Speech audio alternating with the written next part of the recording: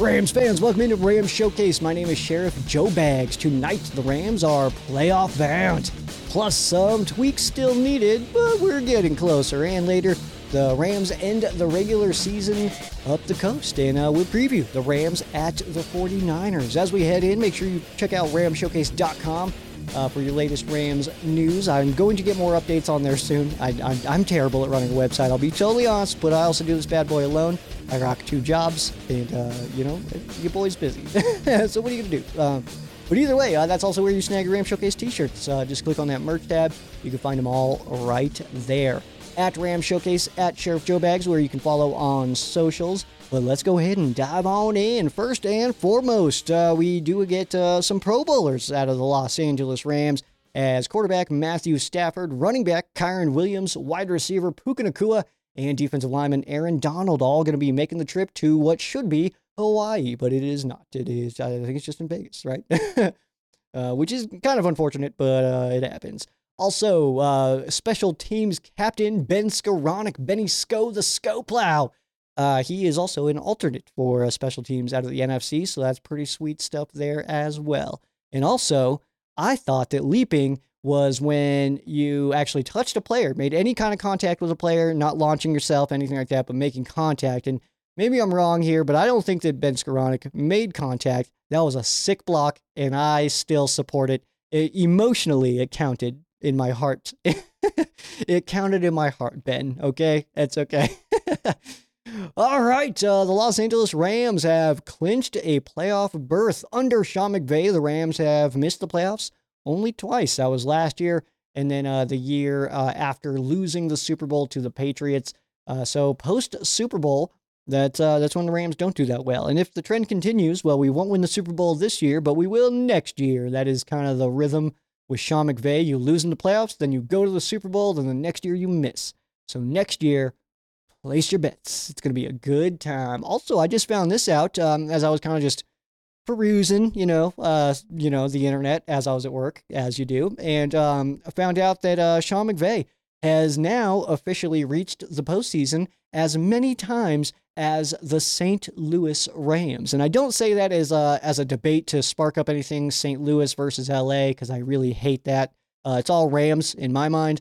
But I did find that rather interesting that over all that time, 5 playoff appearances is all the Rams had in the city of St. Louis, and that is now what the Rams have since returning to Los Angeles. So really cool stuff there. And 3 more now winning seasons than the St. Louis Rams is Sean McVay. So that's pretty cool stuff. And Sean McVay, he has never missed the playoffs in back-to-back seasons, so that does continue, which is pretty sweet stuff. And the Rams do clinch a 6 seed with a win or a Packers loss or a tie in either of those situations. If the Rams tie or the Packers tie, Rams do clinch the 6, and the Rams do fall to the 7 seed with a loss and the Packers winning. Both of those things do need to happen because then the Packers would have the tiebreaker over the Rams, meaning that they would get the 6 seed over the Rams, who would fall to 7. And what can be described as the low point of the Rams season, the loss to the Packers, definitely coming into play. So I would absolutely say that was the low point of the season. Brett Rippon looked like absolute butt cheeks. He threw, 87 yards or something like that. But who knew that, by the way, looking back at that game where it's like the Rams were looking terrible right then, the Packers had really not found their groove at that point. So who would have thought that these 2 teams could be wildcard teams and going on to the playoffs? That's kind of crazy stuff, right? And then also there's a chance that the Seahawks make the playoffs over the Packers. Some things need to happen for that to, of course, occur initially. But Seahawks clinch with a win over Arizona and the Packers losing to Chicago. Although there is some weird ways that the Packers can get in, but we'll let the Packers worry about that because we're in, and that's really that's the most important part. But it feels like the Packers should make it into the playoffs for sure. And then, so we got Rams, Niners, Seahawks, Cardinals, and Packers, Bears. All will be played at the same time. And playoff pieces will all fall into place right about 4:30 Pacific time. So keep your eyeballs on it, and we'll find out exactly who the Rams' opponent will be and what day quickly after that. Or I don't know if they'll wait for the night game to end, but that's an AFC thing. So we actually might get the NFC matchups beforehand. So we'll see. And then let's see. Yeah, so we'll at least know who the opponent is. That's a good thing. But it'll either be Detroit, Philadelphia, or Dallas. So a lot of options going on there. Let's head into some transactions quickly, as the Rams did waive kicker Lucas Havrisik after he went 2 of 4 on extra points against the Giants. Those 2 points could have been what the Rams lost by if Mason Crosby hit that kick at the end, which just can't happen. You can't miss 2 extra points like that. In a game at the end of the season, the way the Rams played, like one of their worst, it was definitely their worst game post-bye week, and still came away with the win, that just gave me a lot of confidence. And I know that a lot of Rams fans are kind of like, oh, it didn't even feel like a win. First of all, what? And second of all, the fact that that Stafford had some of those throws that you're like, dude, what are you doing? And then just a couple of bad defensive plays and stuff like that, and just having all around what felt like a pretty rough day, and still won the game. That's so sick, dude. Like, if we did that, if we had a game like that I feel like against anybody else, probably gotten smoked. I don't know. But at the same time, did enough to get the win. And I saw somebody post something of like, it doesn't even feel like a win. It's like, we didn't deserve to win. It's like, well, we scored more points than an opponent. So I'm pretty sure that literally qualifies as deserving to win the game, because the name of the game is points. And if you look at everything down the list, I think we outgained them by 2 yards. Like every single statistic, the Rams were just barely above the Giants, including the score as a 1-point game. So I absolutely love to see it. But also, by the way, what a middle finger that would have been from Mason Crosby if he hit that kick to beat us, right? He'd be like, oh, yeah, does your kicker suck? Oh, do you wish you had somebody else? Yeah, so that would have not been cool.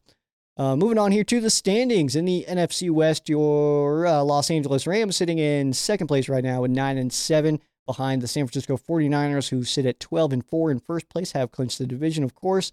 Seattle Seahawks at 8-8, and the Arizona Cardinals sitting at 4-12. Your playoffs right now, let's see here.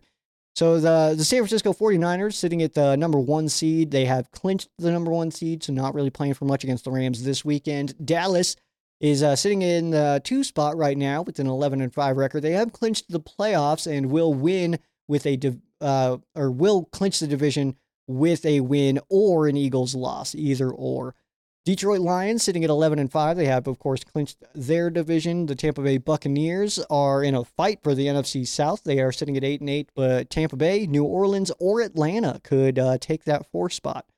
At number 5 right now is the Philadelphia Eagles at 11-5. They win the NFC East with a win and a Dallas Cowboys loss. The Los Angeles Rams at 9-7 will clinch the 6th seed with a win or a Packers loss, and do go to the 7th seed with a loss and a Packers win. Green Bay Packers win and in. This is officially playoff time for the Green Bay Packers, although there are scenarios where they can lose and still get in, but win and in. Just take care of your business.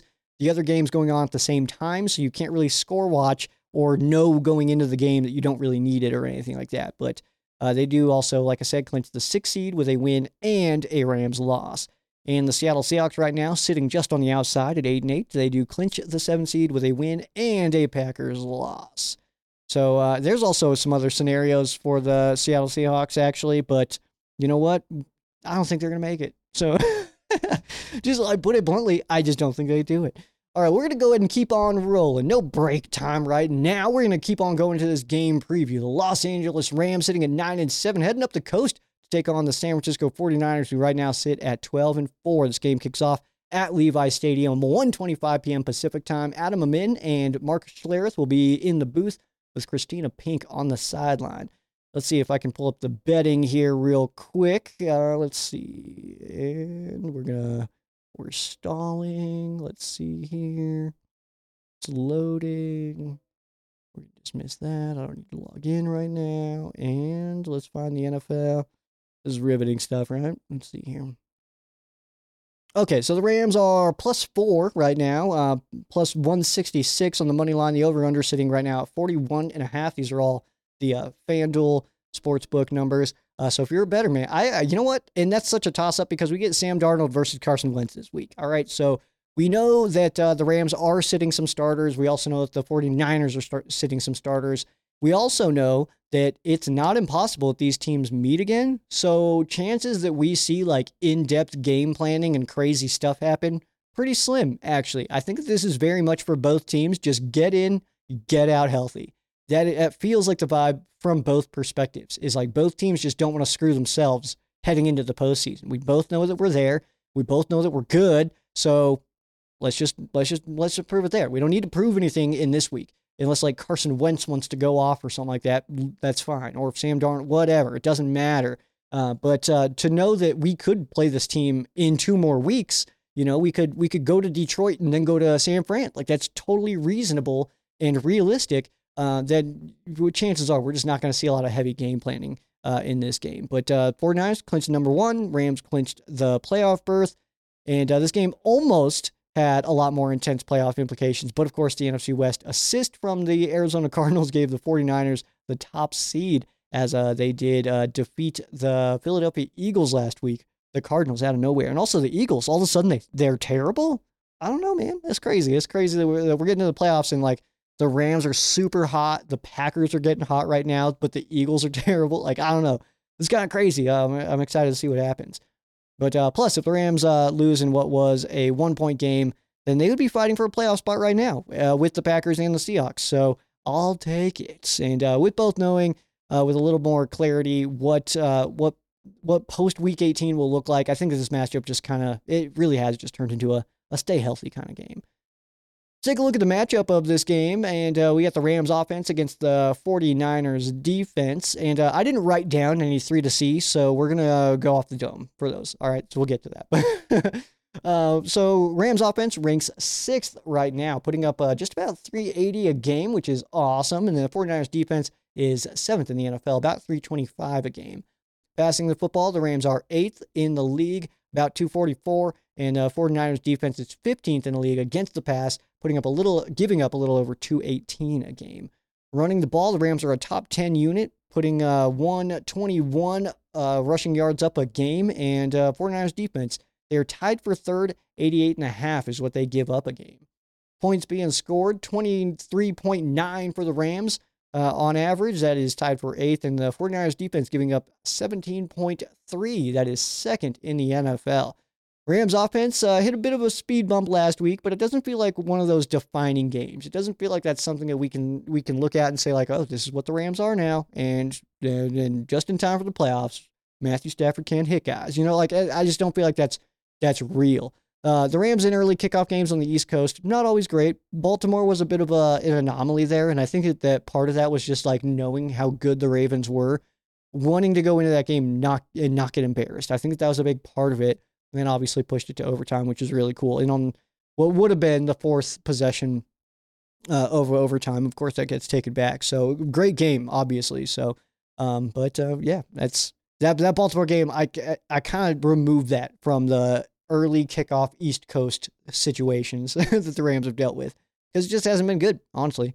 But I just don't think it means that the Rams offense is completely like stalling out or that Stafford is now done. If anything, it's kind of nice to get an offensive game like that out of the way. And now we can kind of be like, oh, okay, crap. We're not just going to roll every single week with, no thoughts to it or anything like that. We're going to be okay. So, yeah, I would say that it just doesn't feel defining to me, how the Rams played against the Giants. It doesn't feel like that's something that we should take too serious and kind of overreact to. 3 to see. Again, we're going off the dome here. Obviously, we're going to start with Carson Wentz, who has not thrown a pass for the Los Angeles Rams and joins what is kind of, I was talking about this earlier with somebody, kind of an interesting little situation here as the Rams now will have had both the 1 and 2 picks on their roster from the 2016 draft.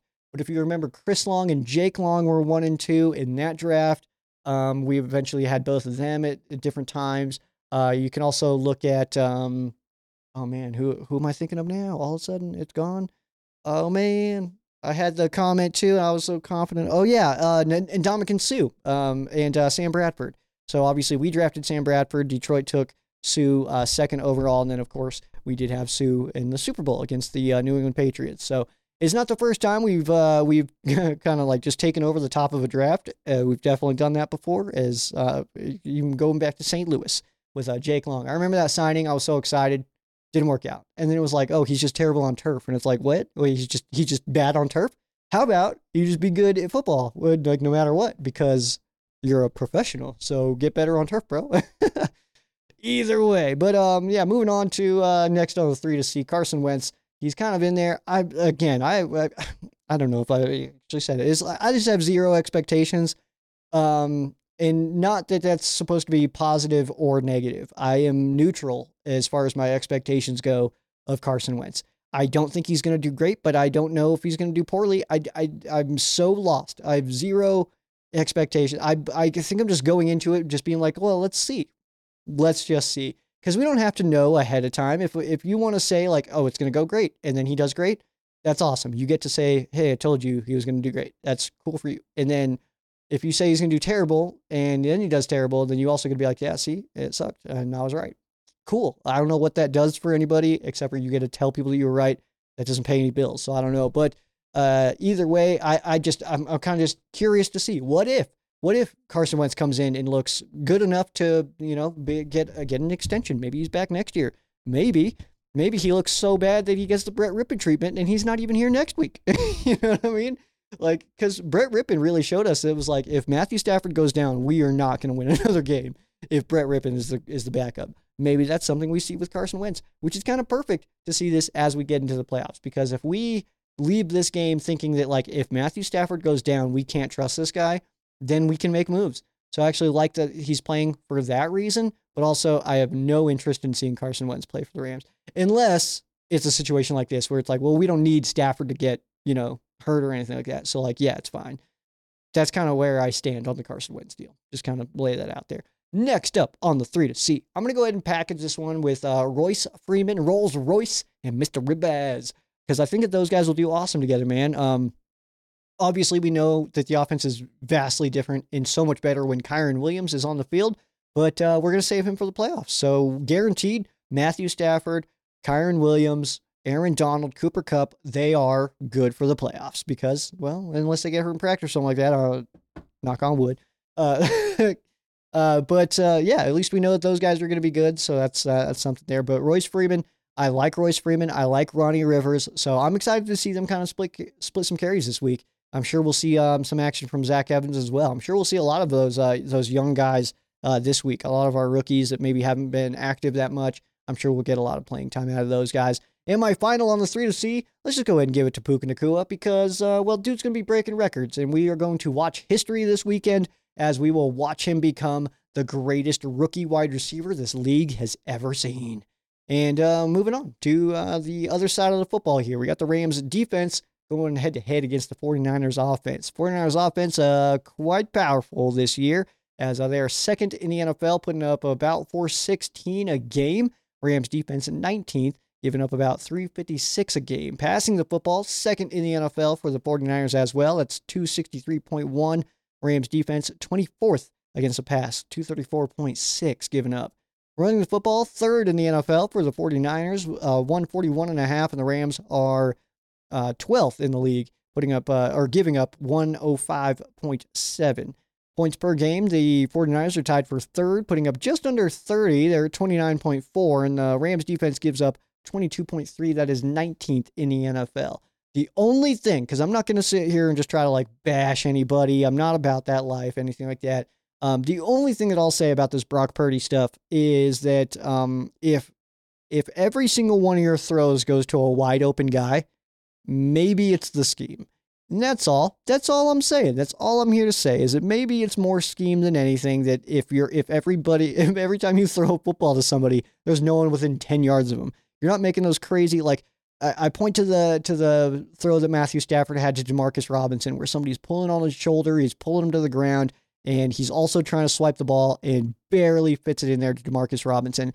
I don't think Brock Purdy is capable of that. I really don't. And I'm not here to just bash on Brock Purdy and anything like that. Like I said, that's really not my style. But I would be very curious to see him in a different offense. That's all I'm saying. That's all I'm saying. But other than that, though, the Rams' defense does feel pretty boom or bust at this point. Either they make a great play or they get totally burned. So I would like to see some more consistency there. But also, I think it's worth noting that in the Rams' Super Bowl run, we entered the postseason with some of the same question marks on defense. And in those postseason games, This defense was incredible. This defense was aggressive. They were fast. They were flying around, and they were not giving up the same exact stuff that they were giving up just weeks before in the regular season. So I think that is something to consider when we look at the fact that we still have the same coaches. We still have Sean McVay running the offense and Raheem Morris running the defense. So I don't think it's unreasonable to say that this defense will turn it up in the playoffs. But also there's that huge wild card of this being a young team. And you get to the playoffs and it's a different ball game. The cuts are a little sharper. The hits are a little harder. The throws are a little bit tighter. The jamming at the line on the wide receivers is just a little bit more aggressive. Stuff like that, man. So it took the Rams youth until the bye week to really pull themselves together and start playing some really good football. And if there's a learning curve in the playoffs, it could be a quick exit. So I would like to see this team kind of get in there and get that intensity up. The positive there is, like I said, also with the Rams coaching staff being the same, we got Sean McVay, we got Raheem Morris, we got a lot of veteran coaches out here, and also the leadership group, Matthew Stafford, Cooper Kupp, Aaron Donald, Ernest Jones, Jordan Fuller, guys who were here in that Super Bowl run that can let those young guys know of like, hey, it's going to get more intense now. And especially if like we're going to a Detroit where those fans are hungry. That team too, they missed the playoffs last year. They want it. So yeah, you got to go into that game knowing that they're going to give you everything that they've got. They don't want to just win a playoff game. They want the Super Bowl. And they know that if round one, if the Rams are sitting in your way, that they're probably willing to do anything to beat this team. And I think that we're more talented. So I do think that the Rams could win that game. Absolutely. I mean, we can worry about that when we get to there, but the point stands that the playoffs are more intense, and it took this Rams young team until the bye week to pull themselves together. If there is another learning curve there, that does make me a little bit nervous. That's all. Just because it's a young team. But with the 49ers expected to sit some starters, the Rams are sitting some starters as well. The 49ers offense will likely try to, they'll probably be pretty boring, honestly. Like I said, there's not going to be a whole lot of game planning as far as trying to really just get and confuse the other team. It's probably going to be a lot like, let's just run our efficient plays and try to move the ball down the field kind of thing. Because like I said, we might be, this could be the matchup in a couple of weeks. We could, the 49ers will be off next week, of course, but they could be hosting the Rams in back-to-back games at Levi Stadium. That is absolutely possible. So we'll see how that all goes. 3 to C on the defensive side of the football here. We're going to go with Kobe Turner because I think that another a big performance out of Kobe Turner, I think that leads to a defensive rookie of the year. And we've kind of been not talking about Kobe Turner being part of a defensive rookie of the year conversation. But you look at his numbers compared to some of the other rookies who are right in the conversation as well. He's having a better season than them. And also he was picked way later. So I think that absolutely has to be considered. And also another reason why I think Puka Nacua gets it over CJ Stroud is because CJ Stroud was supposed to be good. Puka Nacua, I mean, we didn't know, nobody knew that he was going to be this good. You know what I mean? So there's all that part as well. So I would say we're going to start on the 3 to C with Kobe Turner. I think that's totally reasonable. As far as next up, I'm going to go with Christian Rozeboom. With Ernest Jones not playing, Rozeboom, who we got to see on Rams Revealed, it was super cool, even though he looked rather uninterested. I love Christian Rozeboom, so it was really cool to see. Although, like I said, it looked like he did not care. He did not want to be there. But either way, cool guy. I think he's awesome. But I think, I don't know if he's going to green dot. I would assume that Jordan Fuller is going to green dot for this game because he's not being sat in this one. So, but either way, Christian Rozeboom filling in for Ernest Jones. He did a great job in that game that Jones did miss. So I'm excited to see what Rozeboom can do. And I think he's another guy that he's kind of grown in within the system because he was a special teams guy. Now he's a starting linebacker. So that's really cool. That progression is really cool to kind of see it all unfold. So we got Kobe Turner, we got Christian Rozeboom, and then you know what? Give me Darian Kendrick because this is the final opportunity for Darian Kendrick to showcase himself in the regular season because if he doesn't do well in this game and maybe he doesn't do that great in the playoff games, then he's probably not a starter next year. And I think that I don't think that's too crazy to say, but I think that I mean it's well documented. I like Darian Kendrick. I think he's awesome. I think he's extremely talented, but I think he's very risky. I think he takes a lot of risks, and it does burn him. But at the same time, that also happened to Jalen Ramsey. No one ever complained about when he got burned. So I realize that that your name and the plays that you make allow you to give up a play without getting totally ripped apart by your fan base. But at the same time, I mean, I think that when he's at his best, he's incredible. And it's just about getting him at his best and keeping him there. Because Ahkello Witherspoon on the other side has had his ups and downs. He's had incredible games. He's had kind of okay games. Kobe Durant. So many Kobe's out here. Kobe Durant, I think, is incredible too. But he seems like he was better last year. He seemed faster and more ball hockey. Is that a word? Than he is this year. So there's a lot of moving pieces in the secondary right now, and they're still learning together. They're still young. I mean, I think that's a thing too that people kind of forget about. Like Darren Kendrick, he's a first-time starter. Like, this is his first year starting. He's a second-year player. Like, he didn't get a lot of reps last year, so like he's still just learning in the NFL and stuff like that. And this experience is invaluable. So we'll go with that. Kobe Turner, Christian Roseboom, and Darian Kendrick for your 3 to see on the defensive side of the football. Now, let's go ahead and dive into our milestones, because there's a lot of stuff to watch for here. And Matthew Stafford, I would say most of these probably not going to hit this week, but he does need 977 passing yards to move into the top 10 all time. Needs 10 passing touchdowns to move into the top 10 all time. Needs 35 passing yards to have his 10th 4,000 passing yard season in his career, which is absolutely awesome. Of course, actually, you know what? I'm saying all this stuff like he's going to play. He's not. So he's not going to hit any of these, actually. 1 passing touchdown to have his 7th 25 touchdown passing season. But yeah, he's also not going to hit that. Tyler Higbee needs 2 receiving touchdowns to pass Robert Woods for 14th most in franchise history on the season. Big Rig Higgs is sitting at 495 as far as yards and 2 touchdowns.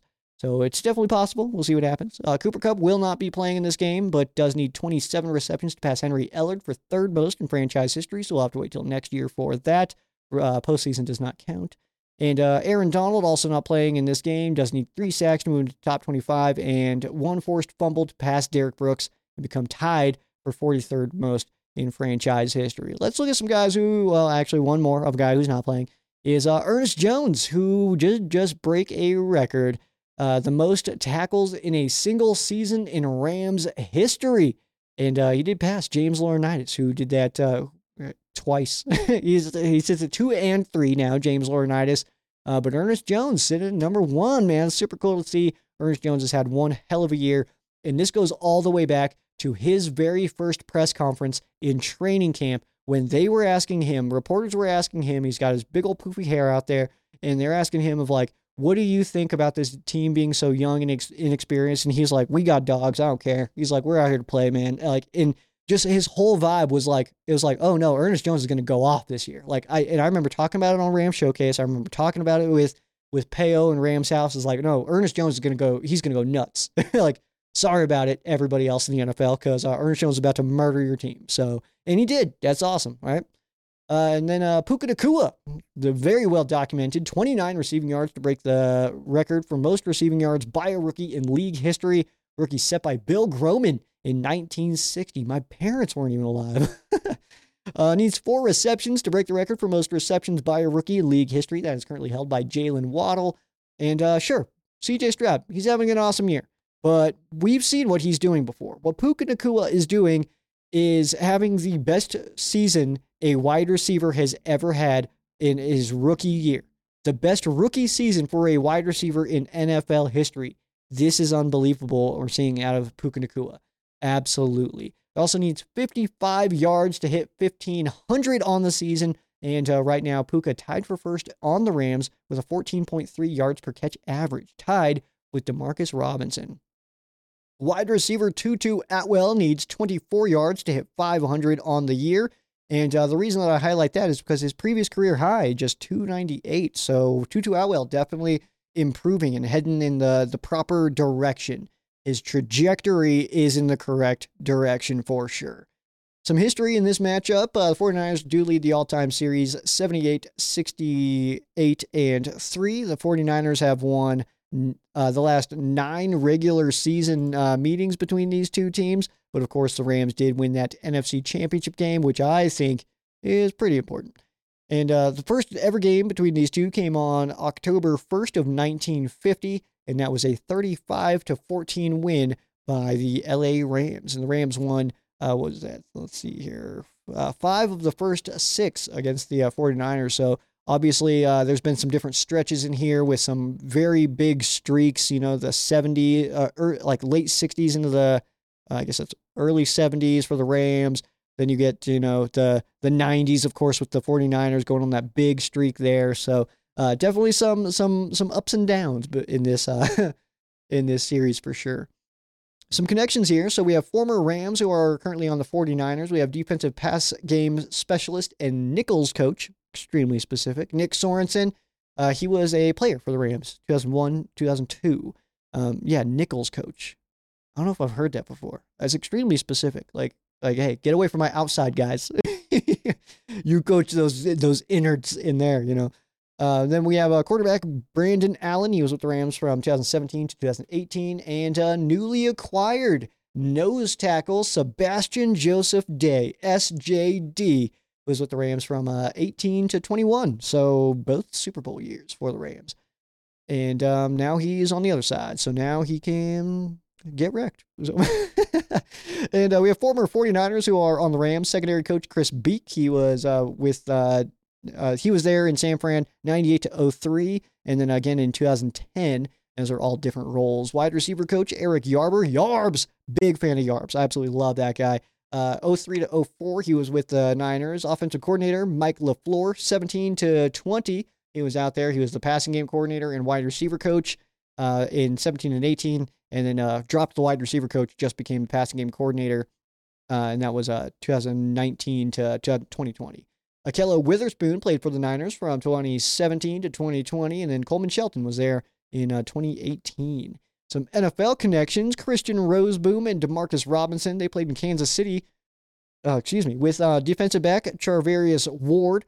That both happened in 2021, but Robinson only was from 2018 to 2020. So they had some good time together, but Roseboom was 2021 alone.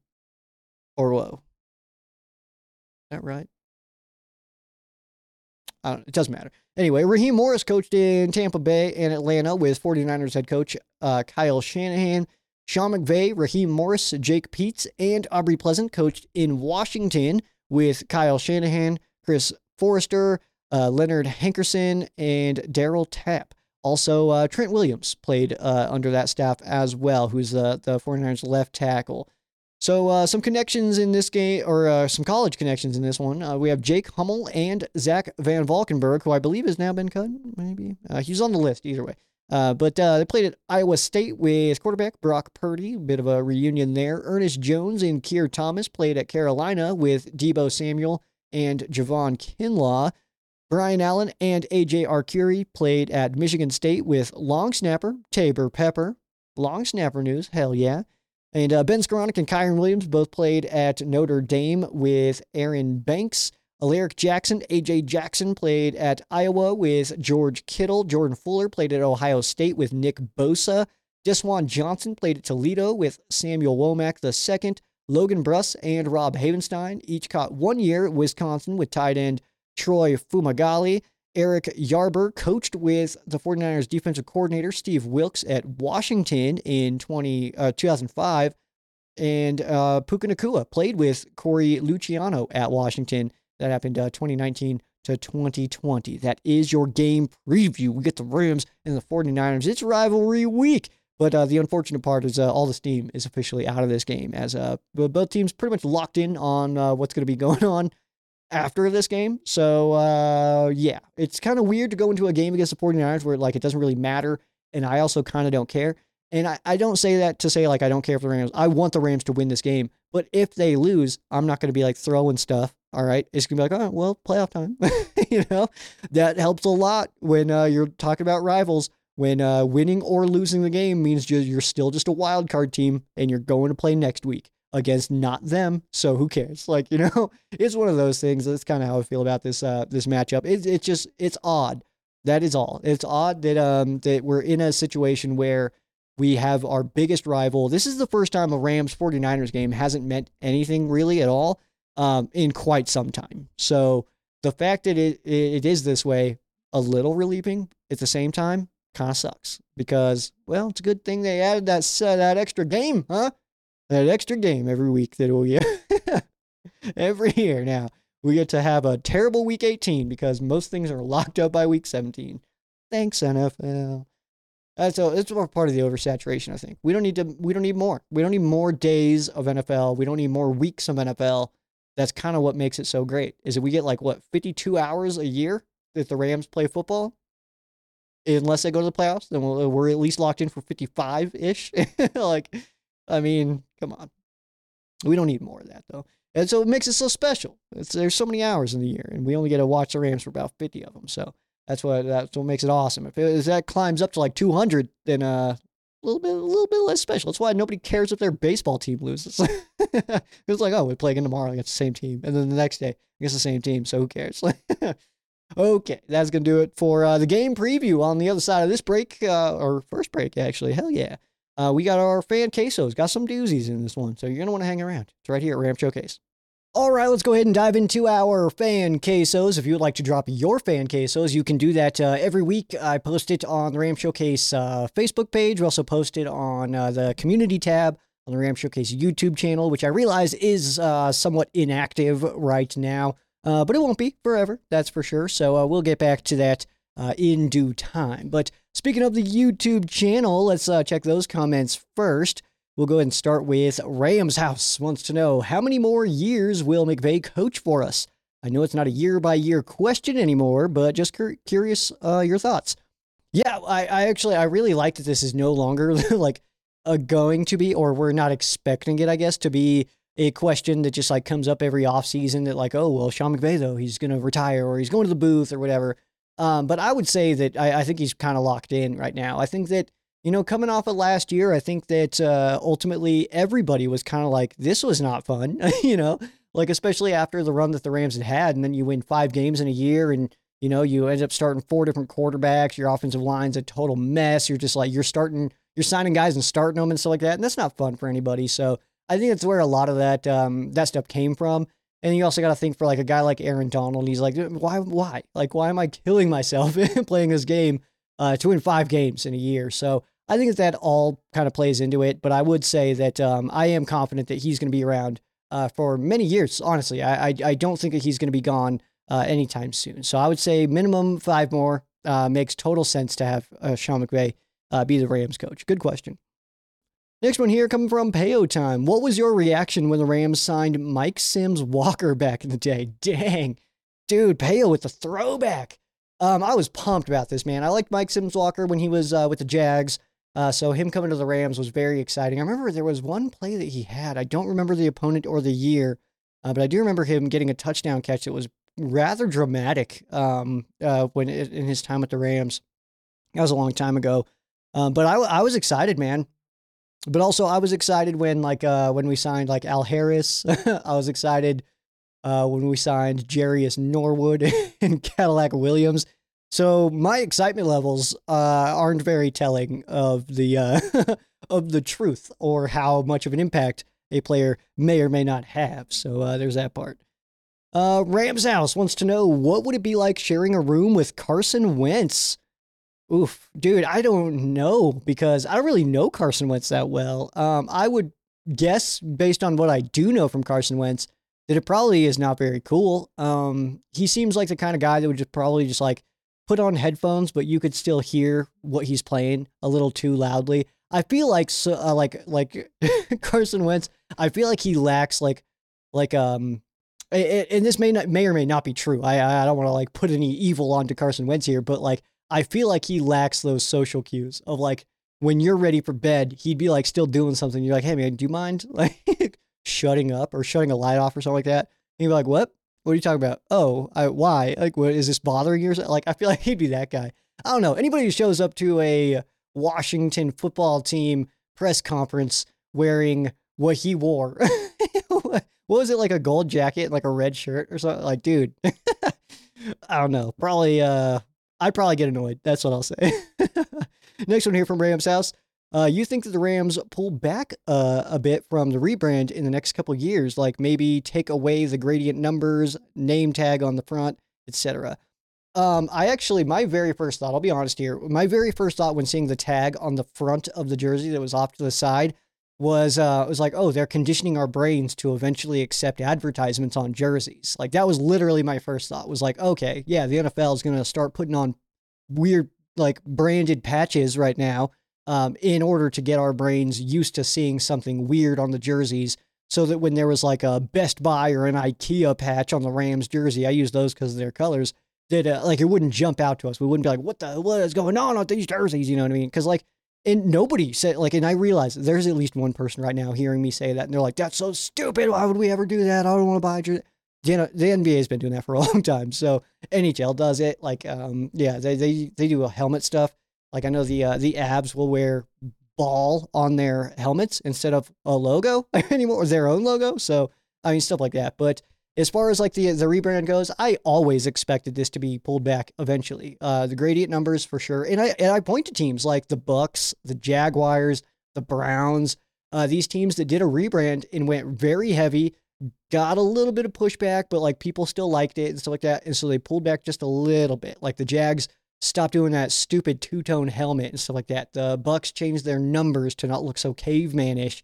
The Browns took away the, like it's saying just Cleveland all super huge on the front, like it's a high school jersey. So, yeah, I've always expected that would go away eventually. That seems to be a trend, is that you go too far and then you come back just a little bit. So I do think that in some time here, we will see these uniforms looking a lot more closely resembling what the classic throwback vibe is like.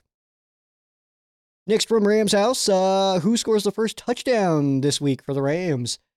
I'm gonna go with Mr. Ribas, Ronnie Rivers, man. I'm gonna think that he gets a good chunk of playing time. Obviously, I know that him and Royce Freeman will be splitting the carries, but it makes sense to me that Mr. Rivers getting it in there, right? And I wonder what the odds are on Rivers scoring first touchdown. Man, I'll have to put some dollar bills on that because that sounds cool. Next one here. Who's your favorite commentating crew? Ooh, that's a good question. I don't know if I would say that I have one. Let me take a peek here at if I still have the page open. If I don't, then I'm not going to worry about it. I do not. So I was going to try to pull up the page of the distribution maps and see what the other crews were. I don't really pay attention to the commentators that much, honestly. I do know that I really like Kirk Herbstreit, but I don't like him in the NFL. I like him in college. But the way he was, just the way, I don't know, there's something about him calling the Rams game against the Saints that I was like, I don't like this guy, and I would say I've kind of grown out of my hatred for most people, I know a lot of people are like, oh, I hate when we have this guy on, or Mark Sanchez sucks. It's like, whatever. I don't care. I just want the Rams to win. I don't care who's telling me what's happening, and I'm at the bar, it's loud, I'm drinking beers. I don't really care. So, but I would say obviously, your real genuine classics, I still think Al Michaels is killing it. I know that there's been some mixed reviews on him this year and stuff like that. But other than that, I'm trying to think of main play-by-play guys that I actually really like. Adam Amin, who we get this week, I like him. I think he does a really, really good job. So that's something I really like when I know it's rare because it's a CBS crew, but when Adam Archuleta's on it, that's really cool. I like his input. It's good stuff. That's a tough question, though, man. But I would ultimately say that I don't really know. Next one here come from Payo Time. If the Rams won the Super Bowl this year, who do you predict gets the game-winning touchdown? I think that everybody in the world thinks it's going to Cooper Kupp, and that's exactly why I'm saying Puka Nacua. Man, the Pro Bowler, Puka Nacua. That is so sick, by the way. But yeah, it's I would say there's. Ultimately, I'll be honest here, Peo, and I think that what's coming here is I don't really care. But if I'm making a pick, I am going to say that a lot of attention is going to go over to Cooper Kupp, and I would say that Puka Nacua probably get an eyeball off of him for just enough time to create enough space for Mr. Stafford to hit him. And Peo says, who are some of your favorite reporters that are at the Rams press conferences? Ooh, that's a good question, actually. I would say that ultimately, I don't like that they that they started miking the reporters, because then you get to hear how dumb those questions are. And so like it was kind of funny that like you hear like all this stuff. I was always wanting to hear what the questions were. I was always like, oh man, we can't hear the questions. But it's like now I just have more of an appreciation for guys like Matthew Stafford and Sean McVay to answer their questions in a way that gives coherent information when their question was absolutely ridiculous. So I would say I have more respect now for Sean McVay and his communication skills, in him being able to take what is blatantly just a bogus question and making it actually relevant information that still answers the question, but gives us what we kind of needed from somebody asking a question, even though he's probably giving more information than the question asked for. But Jordan is really good. I do really like Jordan. She does a great job. Gary's really good.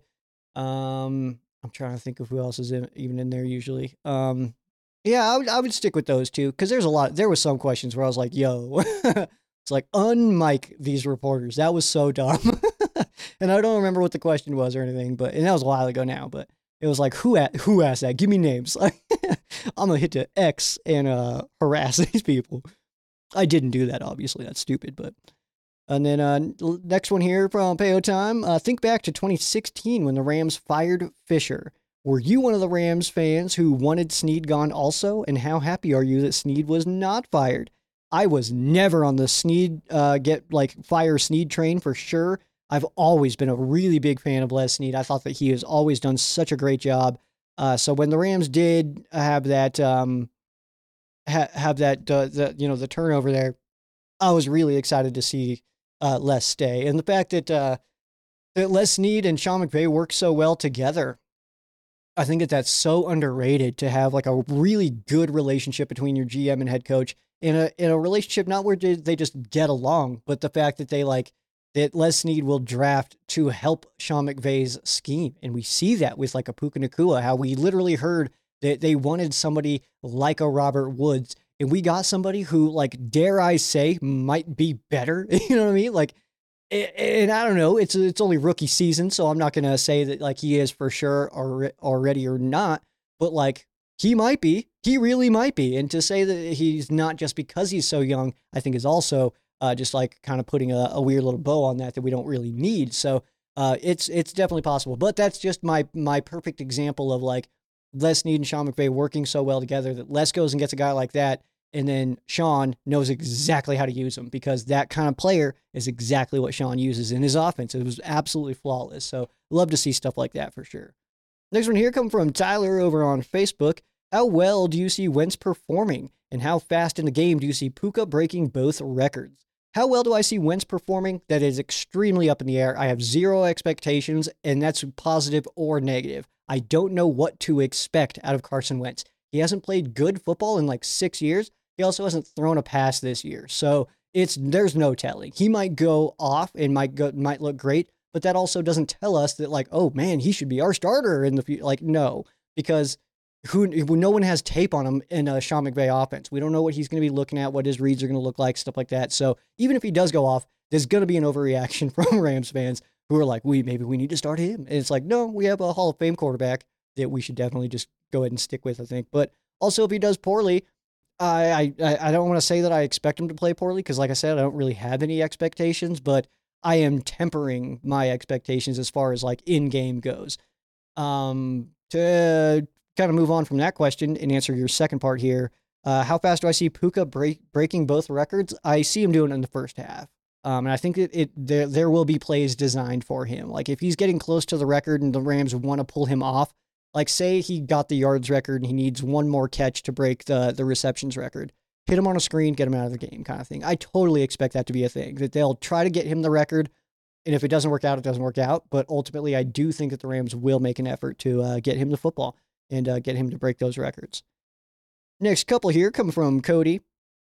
After missing games this season and still having such a great career, how important for our offense is Kyren moving forward?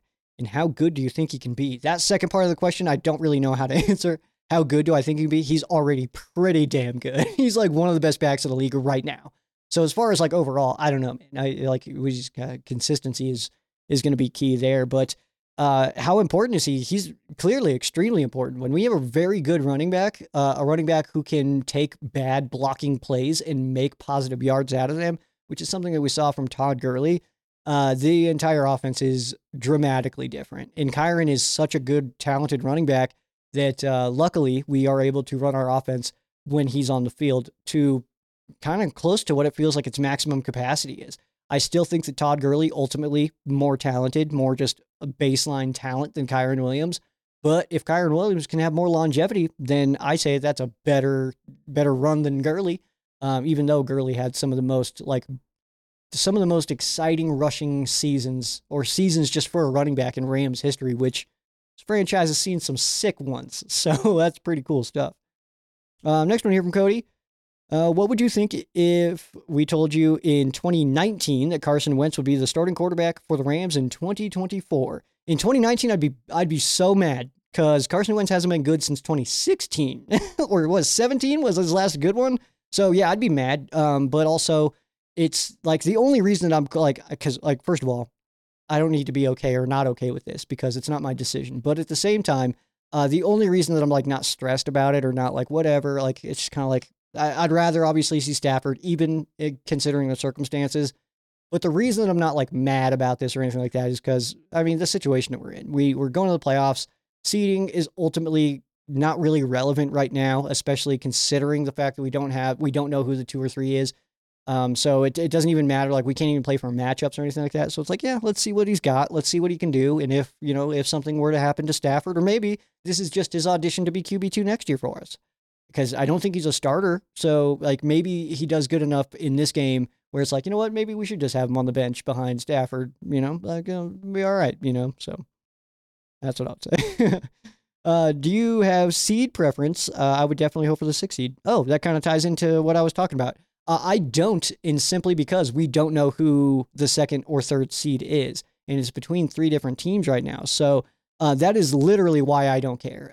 Because to think that that the Packers or Seahawks or I think there's a couple other options potentially getting in there, but like whoever gets the 7 seed, I don't like or 6, whatever it like happens to be with it. Like whoever's the other wild card that's not the Rams or loser of the NFC East, I don't think that they get past the first round because those teams are good, man. It'll be what the Cowboys, the Eagles, or the Lions. I think all those teams would beat the Packers or the Seahawks. So I don't know. I don't know. It doesn't really matter to me at all. To answer your question, if we were playing for matchup, like if we knew for sure that Detroit was the 3 seed, then yeah, I'd want the 6. But we don't have that information, so it actually might work out if we dropped. Because like, what if Detroit loses and falls to the 3, what if they win and they go up to the 2?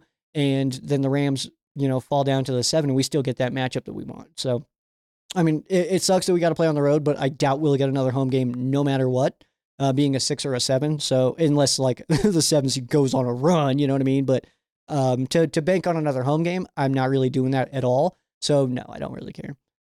Next one here come from Gary, says, Sheriff Joe, thanks for all your hard work putting the shows together. I feel like this sounds like a comment that I wrote myself. And it's like, I'm going to make up a name, but I appreciate you, man. Says, living in Ohio, we don't get much Rams news here. Dude, I appreciate that, man. Happy New Year to you as well, man. And I appreciate the kind words, man. I do appreciate that a lot because, yeah, it's kind of weird. I'm sitting here in my living room by myself and just chatting Rams, and yeah, it's cool to know that it is appreciated. That these words fall out of my face and they get sucked into your ear holes in a positive way. So that's good. Try to put that in the weirdest way possible. I think I succeeded. Next one here is coming from Mark. Says, seems like we're going to rest most of our starters based on Wentz starting. If you were the coach, would you play the starters or play the backups? I'd play the starters for the first half and then pull them out. But I would get them in there. I also wouldn't want a backup. Like I wouldn't play Wentz the whole game. That's just me.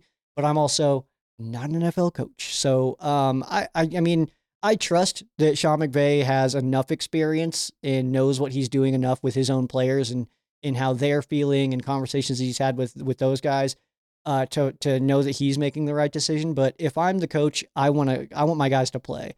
And like, it's like the 49ers right now, sitting a bunch of guys. Now those guys are going to have like 3 weeks before game or between games. And that's too much time for me. I would be very nervous about that. So that's also a reason I don't want a first round bye. Like, take the first seed. I'll take second seed all day, every day, dude, because I want to keep playing. I don't want to, like, I don't realize people are like, well, what about injuries? So like, it's football. People get hurt. That's the thing. I'm not rooting for injuries. I don't cheer for injuries. I don't hope for injuries to happen, anything like that. But it's a pretty violent football game. Like, football is extreme. I say that a lot. It's not just a physical sport. It's a violent sport.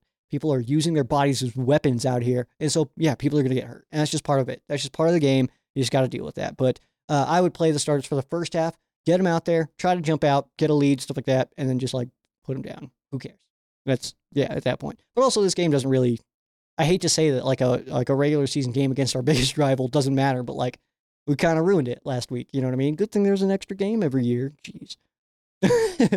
Next one here coming from the longest name of all time. It says, highest upside long term, Turner or Young?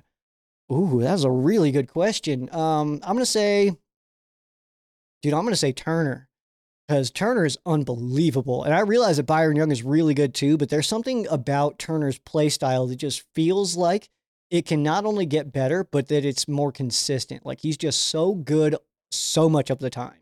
And yeah, I don't know, man. There's something about the way Turner uses his leverage, the way that he gets off blocks, like that seems so like that. This seems like something that can have some longevity. His play style feels like it has longevity.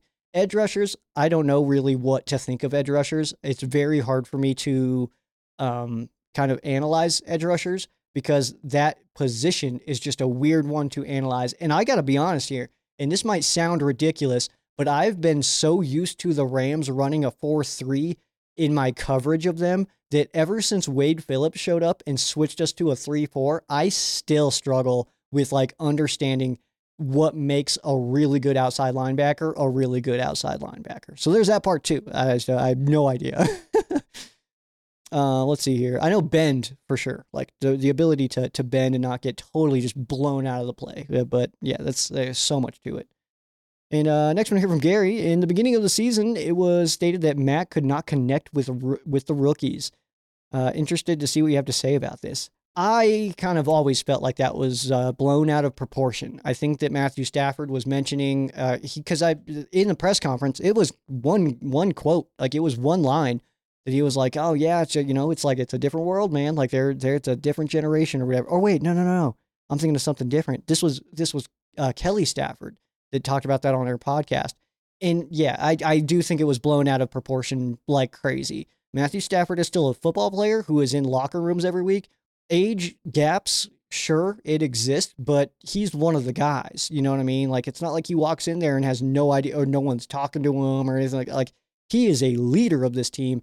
And to say that he's not connecting with this team, I think that was probably one of those things where, like, I never know what the hell these kids are talking about, because they are in a different generation than Matthew Stafford. You know what I mean? So I think that story was blown completely out of proportion. I'll be honest with you. But I said that initially. I said that as soon as that happened. I was like, I don't think this is actually real things like that we need to concern ourselves with. Next one here from Gary. Should the Rams arrest Puka or get him the records? Will he win Rookie of the Year? Absolutely, you should get him the records. That's it's a cool thing, and it's one thing to be like, hey, we just want you healthy for the playoffs, man. But it's also like, what, 29 yards and 4 catches? Like, it's like, just go get it, man. Go get one quarter. Let's go get it, and then sit down. Something like that. But does he win Rookie of the Year? I really do think so. I think that that what CJ Stroud is doing is impressive. It's awesome, but it's something we've seen before. So it's not very overly exciting, I suppose. What Puka Nacua is doing is historically great. He's having a historically great season for a rookie wide receiver. What CJ Stroud is doing is just having a good season for a quarterback. That's impressive, yes, but not to the same level of what Puka Nacua is doing. Not by a long shot. Last one here coming from Gary is who would you want to face in the playoffs? Lions, Cowboys, Eagles. I'm hoping for Detroit. It's a 4-hour drive. Ooh, dude, that'd be so sick. I've been hearing though that they're already selling tickets, I think, like that, and they're going for so much money. So that's a tough one, man, for sure. But If I'm going to say between Detroit, Dallas, and Philly, I definitely want Detroit. Storyline-wise alone, Matthew Stafford versus Jared Goff. Matthew Stafford's first game back in Detroit, it being a playoff game, his first playoff game in Detroit being an opponent, I think is crazy awesome. And then you also get the Jared Goff versus Sean McVay stuff. You get Josh Reynolds playing his former team. You get Brad Holmes, the GM of the Lions, and stuff like that. I get my buddy Kurt that we'll definitely get some sick content with if that matchup does happen. He's a big Lions fan and one of the good homies. So yeah, that would absolutely be awesome as well. But yeah, so I would want Detroit for sure, but I would love another crack at Dallas, and I would love another crack at Philly, because when we played those teams, we were not as good as we are today. So I definitely want to get another shot at those guys for sure. There's a lot of teams I'd like to get another shot at, to be completely honest. But that is going to do it for me and our fan quesos. Again, if you would like to drop yours, just make sure you follow Rams Showcase on socials. Facebook, the YouTube channel, that's where the quesos post is posted, but you can always ask quesos wherever you happen to be, so that's totally okay. Yeah, that is going to do it for me. We got one more game of the regular season, but luckily the Rams are not done yet, and we'll be continuing on after this week, and we'll know our opponent, of course, after Sunday. So it'll be after the Rams game, we should know the whole seeding and all that stuff pretty quick. So that's going to be fun, man. We get the 49ers this week. Hopefully we can get away with a win. But if we don't, really not the end of the world, because we're going to continue playing no matter what, which is really good news. To be able to lock up going to the playoffs before we needed to, I guess, or before like the week 18 is really nice. So I'll take that for sure. For sure. All right, that is going to do it for me. Make sure you follow Ram Showcase on all your favorite social media, at Ram Showcase, at Sheriff Joe Bags. I am Sheriff Joe Bags. This has been Ram Showcase on Sports War Radio, the Fansided Network, and Broad Street South. For those of you who aren't Rams fans, our thoughts and prayers are with you. For those of you who are Rams fans, thank you so much for listening, and go Rams.